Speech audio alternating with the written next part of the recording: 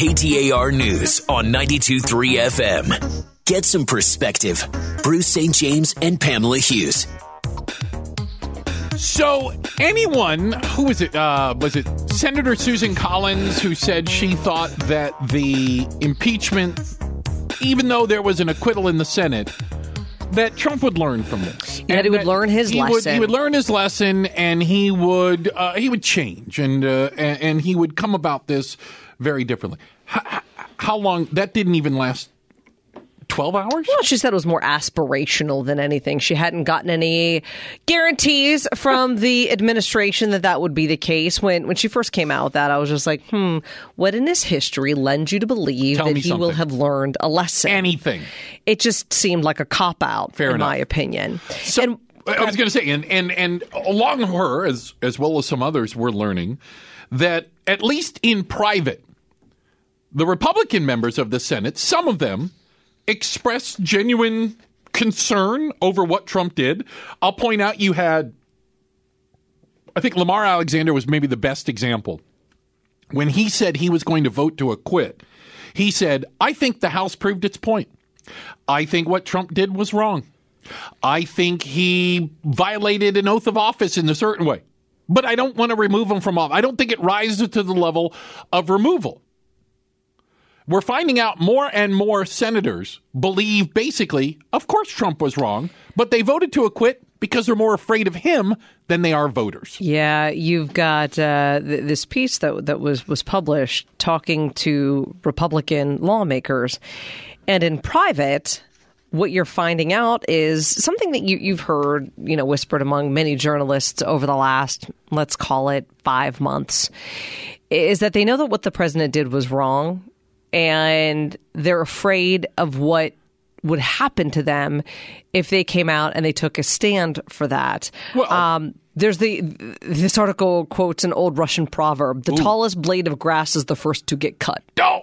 Right? I've heard this one. Trailblazers get a lot of arrows in their chest. Yeah. How's that? So you got a lot of them that think that the president is reckless. Some have even gone as far as to say unfit. They admit that he lies. They acknowledge that he was wrong. And they've even gone so far as to say that this president has done things that Richard Nixon never did. Mm-hmm. But they are afraid. Yeah. They are afraid that the president might give them a nickname like Low Energy Jeb or Lion Ted. Oh, yeah. Then he might tweet about their disloyalty. Oh, yeah. Or that they're going to get attacked by Fox or the mouthpieces they say on talk radio. Sure. And will the Twitter trolls turn out, their followers against them? Yes to all the above. And by the way, a great example is obviously Mitt Romney right now, where Mitt Romney went from being at one point, standard bearer of the Republican Party, nominee for president. By the way, can I point out, got a larger percentage of the vote than Trump did when he lost his election. And he's now persona non grata. Right. So you had Mitt Romney on the floor of the Senate Wednesday, say that he would vote to convict the president of the United States. And the only Republican to do so, a little bit of what he had to say. What he did was not perfect. No, it was a flagrant assault on our electoral rights, our national security, and our fundamental values. About this time yesterday, if you were tuning into KTAR, you heard the President of the United States talk for the first time publicly since his acquittal by the Senate, and he talked about Mitt Romney. It's a failed presidential candidate, so things can happen when you fail so badly running for president. Yeah, so Mitt Romney now talking about what he expects to be the consequences of that vote, that lone vote. What kind of consequences do you think you'll endure for this? Unimaginable. Mm-hmm. I don't know what they'll be. There's some I know. I know there'll be consequence, and I just have to recognize that and do what you think is right. What kind of consequences do you think he's going to have? I think it's more along the lines of mean tweets and the Cult 45 going after him. I pointed out the other day. Well, look at this. I went back and had to look. I assure you, I didn't pay close attention to his Senate run. He won 63% to 31% in 2018 in his run. I'll take your word for it. I had to Google it. Yeah. So he's not up for re-election to 2024. again, he more than doubled. 63 to 31 is a huge win. Okay, I lose 10%. He's still a big winner. Do you see what I'm saying? Is it a little premature, but I'll throw it out there. Has Mitt Romney become the new John McCain? Remember Senator McCain gave the thumbs down on the Affordable Care Act, and he stood by his principles and said things that others were feeling but were too afraid to say. I think you need somebody who is a veteran of the party to take that role. Think about Senator John McCain, former presidential candidate, right? Lost that race, and loser, but had a strong reputation within the Senate. Look at Senator Mitt Romney. Lost a presidential race, has a strong reputation within the Senate, or at least did. Inside politics, yeah. Correct. Yeah. How does this impact him? Yeah, he's not up for re-election for another 4 years. Will this be the thing that he has to run on, his vote against Trump? I don't know. In Utah, I'm not necessarily sure if that's the case, but does it hurt him getting on committees? Does it hurt him when it furthers his agenda? Will Mitt Romney punish him? Yeah. I mean, not Mitt Romney, Mitch McConnell. And maybe. And again, politics. The reason that Mitch McConnell would do it is fear of Trump.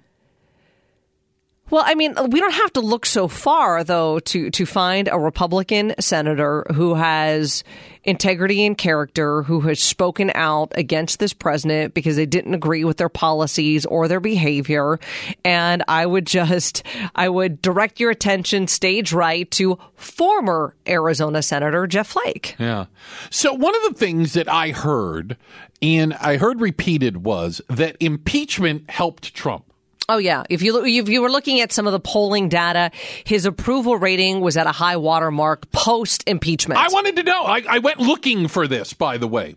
And I always think it's difficult. And I like to make fun of, I admit it, people who take the one poll that reinforces what they believe and ignore any other poll that says the difference. You can't do that. I actually like these.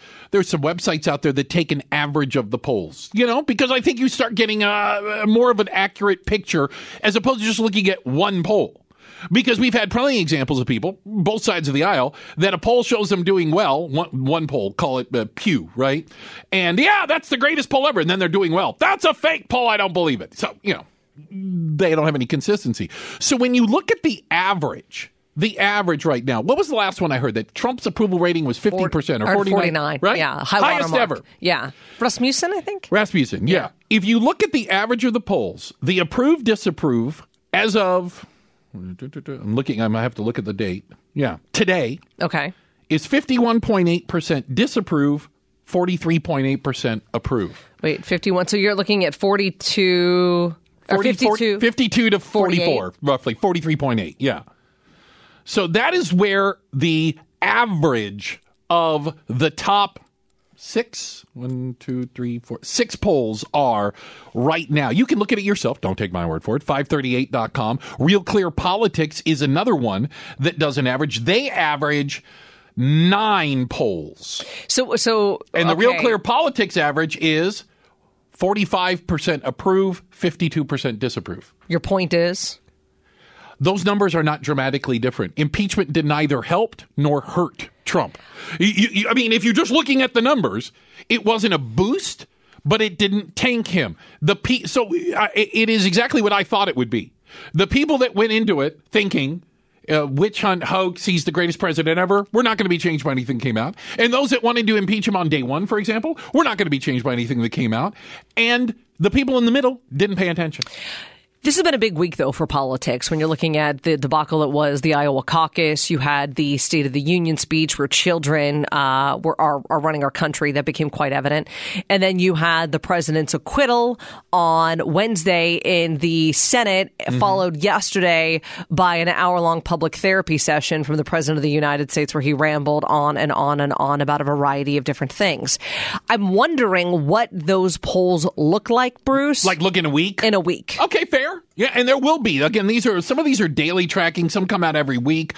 But the people that were pointing to the Rasmussen poll, which, by the way, was a 49-49 tie. I think that was the latest. Well, but you say the latest. It came out on February 6th. Okay, yeah. On February 4th, the Reuters poll came out. That was 42% approve, 55 disapprove, a negative 13. I just think that nobody was touting that. No, but I think that people are just over polls as well because of that very reason. You can use them as like a metric, one metric, but they're not the metric. No, but that's why I look at an average of the more of them you can look at, the bigger the data sample, the more accurate they become. Absolutely. And I think that if we really want to know the potential impact that the impeachment trial and acquittal had on this president, you got to let it bake a little bit. Next Monday, like a little maybe? bit of a lagging indicator, a week doubt. or possibly even two. Yeah. But again, I'd heard that. Well, it's done well for him, Me and too. so I went and looked, It and I didn't go, hurt him. The only poll out there that doesn't have him underwater is the Reuters one. Every single other Rasmussen, every single other one was bad. One point on that, though, if you're looking at did impeachment help, hurt, or make no impact, or no change. The fact that it didn't make an impact, because it's pretty much what you're looking at right there. Yeah. The fact that Static. it didn't make an impact might be is a help. win for the Republicans. Like, I can concede that. I would say that is a good analysis of it. Last year, I got a question for you. I want you to think about this. Did more people go to the movies or go to the library? I didn't even know they had libraries. Bruce St. James and Pamela Hughes. Okay, I know libraries exist, kind of. But I was trying to think of the last time I set foot in a public or school library, and I am slightly embarrassed to say, Pamela, I honestly cannot think of the time. How many kids do you have? Currently, that I know of. None that I know of. I think that's probably part of the reason. Really? Yeah. You got kids, you're going to the library. More so than you would be as a single male.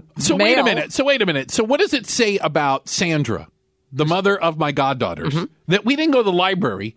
We went to Barnes & Noble and sat in the kids section and read books. Oh, I think a lot of people do that, too. Oh, okay. All right. Yeah, no, I think a lot of people do that, too. I've done that. Yeah. Okay. Yeah, we got to put them back. I just don't go You can't leave them piled up somewhere. Yeah. This is interesting. So Gallup did a poll. All right. And really what they were doing is trying to figure out where we spend our time, or leisure time, the activities that we do, and how often have we done them over the last 10 years. So in this poll, they asked people how often or how common was it in the last year for you to go see a movie, for you to go to the library, for you to go to like a sporting event, like a live sporting event, go to the zoo, things along these lines, right? Leisure activity. And what they found out, the clear winner by a landslide was going to the library. Really? On average, people in this survey, it was about, let's call it 1,000 adults, all 50 states, went to the library an average of 10.5 times a year. Okay. Movie theater by comparison, because again, but compared to what? Movie theater was about 5 times. So half as many. I'm no math whiz. What do libraries look like? And that is not. Seriously? No, I'm not being facetious. What does a library look like today? Have they changed? In what capacity? They still have books. Is that what you're asking? They're full of books, right? The Dewey Decimal System is still in play. Have they changed that? They have a lot more computers than probably the last decade that you were in one. I was going to say, I would tell you that I don't believe I've been in a library that had a computer. Oh my gosh! Well, they had the one where you had to use like microfiche to look up the Dewey Decimal System. That's not a computer. That's not a computer? No, that's like a projector. Yeah, I haven't been in one that has a computer. Good night, Irene. No, I think... Give me a reason. What am I missing? Well, okay. You've got a lot of folks that'll go to the library because it doesn't cost anything. That's part of what this survey is showing. Well, let's be honest. That's not fair then. Because for you to say that more people go to the library than movie theaters, live sporting events, and the zoo, Well, all those other ones cost money. That's not fair. But that is part of it. Where are you spending your time? Just because you don't have the money to go to a concert, a game, or the movie theater doesn't mean you just need to sit at home and twiddle your fingers. Does everybody not get free tickets like we do for stuff? No, is that dude. Not a norm? Gosh, you're so lucky. My goodness. I have no idea how the other thing, too, that libraries have, that again, this is stepping outside of your bubble, Bruce. No, I'm learning. And it's free Wi-Fi. No. It's like a Starbucks? Oh, my gosh. What? Do you know how many public libraries actually have coffee shops inside of them nowadays? Really? Yes. So the only one that I know, if I could point on a map to, is the one at Paradise Valley Mall. And the only reason I know that is it's next to the gas pumps at the Costco. So when I go get gas, I go, oh, look, there's a library that I've never been in. And I have no idea what's going on inside of it. Can you just walk into a library, or do you have to have a library card? Is it like a membership thing? You don't have to there's not somebody standing at the door like Costco checking to make sure you have a card. I don't have to have a card to get in. To get in, no. I have to have a card to check out a book. Right, or even get on a computer because they've got to be able to, know who's on that. How fast is the Wi-Fi at the library? Holy cow. Is it fast? Or is it like dial-up? There's an obvious reason we go there twice as often as everywhere else. Why is that? Because when you pick out a book, you got to take it back. Oh. Every time you go to the library, you have to go twice. Bringing in the math into this, too. I still think that people would be surprised to find out, even if your theory is correct, and I think that there are people that are just going for Wi-Fi, that people are going to the library as often as the movie theater. I found that amazing. I'm dead serious. I would have never guessed that. I don't see lines outside the library like I see lines at movie theaters or sporting events. So that's why I don't have a perception that people are lined up to get in. I did not know that. That is wild, wacky stuff. We have an update on the coronavirus, including the doctor credited with kind of discovering it and trying to warn everybody, has now died from it. I'll tell you that story coming up next on Arizona's news station. KTAR News on 92.3 FM. Get some perspective. Bruce St. James and Pamela Hughes. You might have seen the picture or heard the story about the death of a doctor in China. And as you dig into it deeper, this is a little bit of a disturbing story. And Pamela, it kind of feeds into one of the concerns I've had, where, like you, I acknowledge that the real flu, influenza, is a much bigger threat to you, I, and those of us around us than the coronavirus is. Full stop, period. But I also don't think China's being 100% open, honest, and transparent about what the coronavirus is, maybe its infection rates, the number of people. And this story kind of reinforces that for me. Yeah, we're talking about the doctor who actually blew the whistle. He's a whistleblower doctor, if you will, blew the whistle and sounded the alarm on this deadly new virus. He leaked a document late December from his hospital confirming a diagnosis. And just a few days later, he was detained and silenced by the police, who accused him of spreading lies. He was eventually let out, and he continued to serve patients who were, at the helm of this health crisis. He died of the coronavirus. This young doctor, yeah, he's not an old guy, who blew the whistle on this coronavirus, 34 years was old, punished for it, arrested, has become a symbol. Yeah, because the concern is, if China is being open and transparent about this, why did you detain and basically jail the doctor who was trying to let people know, hey, there's this new virus out there, the novel coronavirus, and it can be deadly. Why did you try to silence him? And so they started a hashtag, as people do. We demand freedom of speech in China, which is... Well, I mean, there's it heartens you a little bit, like, you know what? Think about this. All these other countries where freedom of speech not only isn't taken for granted, they don't have it. Of course, because it's China, they've got a guy who can, it's got a knob on the internet, and they are censoring and deleting any posts with the hashtag We Demand Freedom of Speech. Of course they are. It's China. I mean, are we forgetting about their government and how they treat people? And you have the Communist Party's anti-corruption agency. There's so much wrong with that. I was going to say, that in and of itself, that's the Communist Party's anti-corruption agency has announced an investigation into his death. Do you think they're going to get to the bottom of it? Not in any way, shape, or form. Coronavirus killed him. Yes.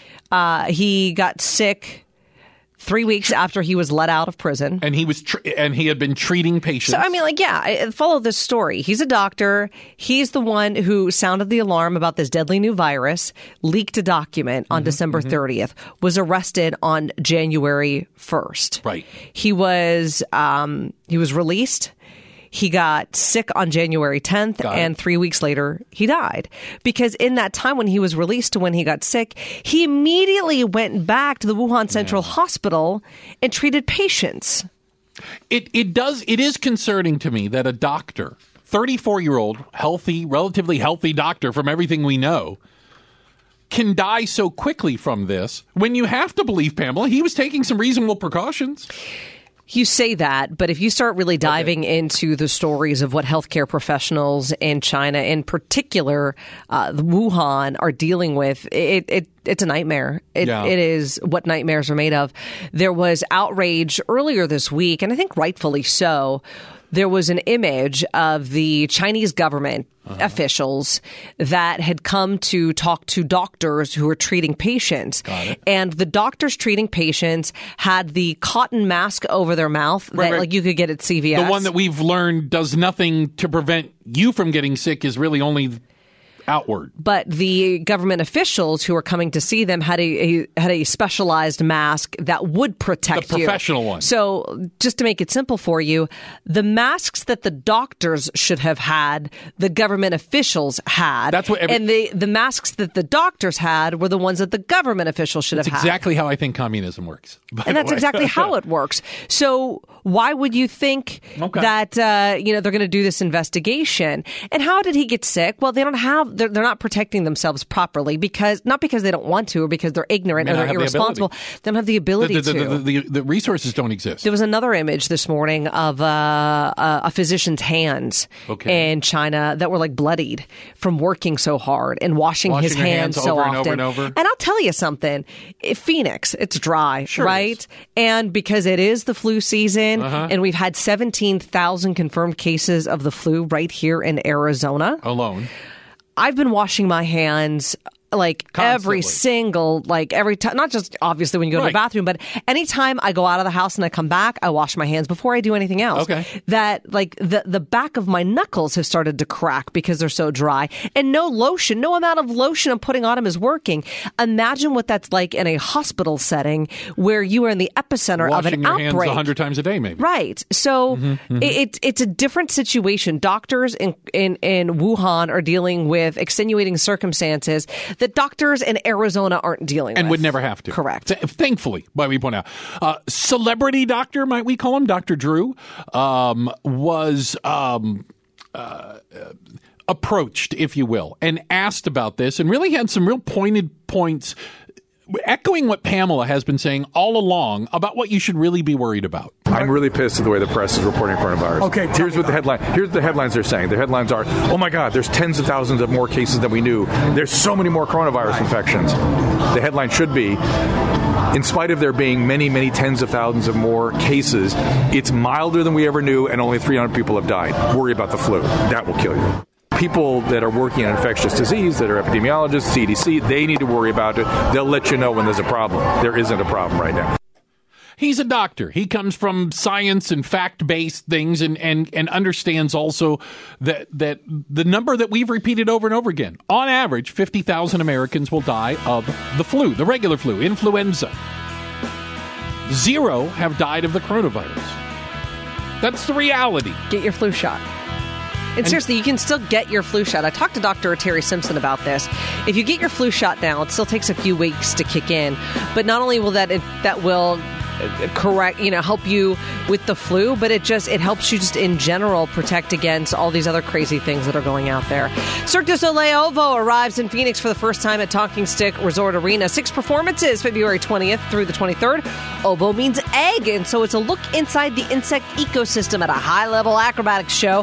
Whole family's going to enjoy. Tickets on sale now. You can win a pair. Head on over to the rewards page at KTAR.com. Does the name Elizabeth Smart mean anything to you? Tell you what, I think when we tell you her story, you'll remember who she was. But she's in the news for a whole new reason. And it might be a reason why women should never fall asleep on an airplane. We'll talk about that next. Arizona's news station, KTAR News on 92.3 FM. Get some perspective. Bruce St. James and Pamela Hughes. There we go. Maybe we shouldn't assume that everybody remembers the name Elizabeth Smart. Because when you say it to me, I'm like, well, that sounds kind of vaguely familiar. So I remember and looked it up. We have to go back to 2002. Elizabeth Smart was a 14-year-old girl in Salt Lake City who was kidnapped, abducted at knife point from her bedroom, and was held for 9 months, during which time she had been raped, threatened with death. A horrible story, right? Like a nightmare, like a horror movie. She's now 32 years old. And she is a champion for child safety. And, after being kidnapped and sexually assaulted as a teenager.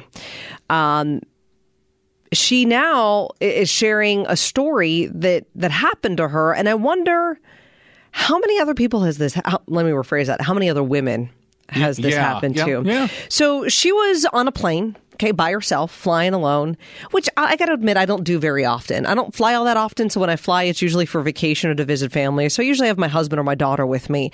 But I would, if you're a speaker like she is, or if you're a business, if you're a businesswoman, you're traveling all over the country and you're doing that all by yourself. So she was sleeping on a plane, and she was on a flight home to Utah.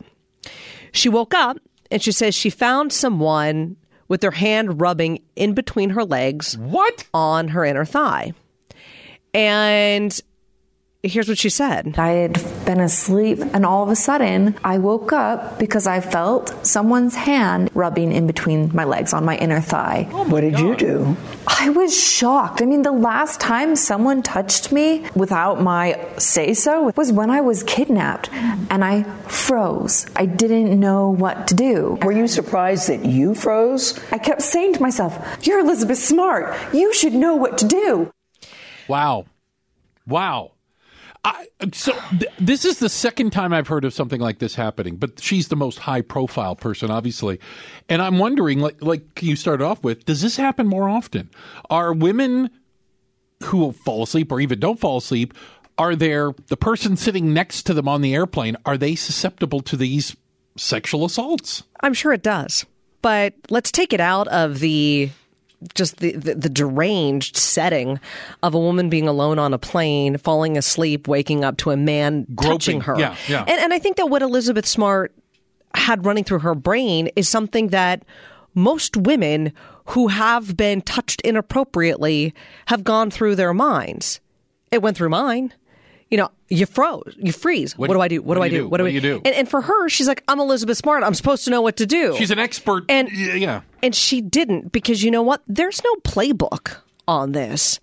I recently watched the new Taylor Swift documentary that is out on Netflix, Miss Americana. Mm-hmm. And while I like Taylor's music, I'm not a huge, Tay-Tay fan or anything along those lines. I have so much more respect for her after watching that Netflix documentary. I thought it was very well done. If you get the chance, folks, check it out. My big takeaway from it is these events change women. And they change them in ways that you can't even fathom. Taylor Swift went through a very... It may not have seemed difficult to most people, but she went through a situation where there was a DJ up in Colorado that when they were doing meet and greets and so on and so forth, he touched her butt. He groped her. Put his hand up her skirt. Meet and greet type thing? There was a picture of it. There were 7 witnesses.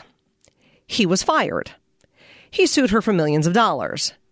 She countersued for $1. $1. And went through this whole court trial. And she's like, I had a picture, I had 7 witnesses, but the way they dehumanized me during this entire process is enough for any woman who it's just her word against another's wouldn't want to go through this. They put her on trial. We've heard that before, like the rape victim, the assault victim. You put them on trial and you attempt to break down their character to defend the rapist or assaulter. Now, Taylor Swift won. Yes, and her dollar. That moment really changed her life. And I think what it comes down to is when it's a sexual assault, you guys, for the most part, are never going to understand what that's like. You're never going to understand what happens in that moment and how you react or how you don't react. And when you don't react, the questions you ask yourself, let alone the ones that people ask you going, well, why didn't you move? Why didn't you say something? Why didn't you do this? Why weren't you loud? Why? Because you freeze. And I would only equate it to, remember we had the Walmart shooting, the El Paso Walmart shooting recently? Yeah. It was, what would you do in that situation? We all think we know what we would do in that situation. Jerry Sandusky. You see something egregious happening in the locker rooms at Penn State. You think you know how you would react. But until you're in that situation, you haven't the foggiest of clues. Well, I think about, and what I thought about in this is, as a guy who flies, usually by myself, I have never once worried about falling asleep and in any way, shape, or form being inappropriately touched. There are a lot of things that I worry about, Bruce, that you have never even crossed your mind. You see what I'm saying? I never would have dawned on me. But I wonder with stories like this, if more women say, I can't afford to fall asleep on a plane. But what's sad for most women, it's just second nature. Really? You're just so used to it. Wow. And that's sad. Should you or do you ever talk about politics at work? And how do you deal with it? We're actually going to get to some of your calls. The open mic line, 602-200-2733. Do you talk about politics? Should you talk about politics? And how do you deal with those that won't shut up about it? 602-200-2733. We're talking about it next.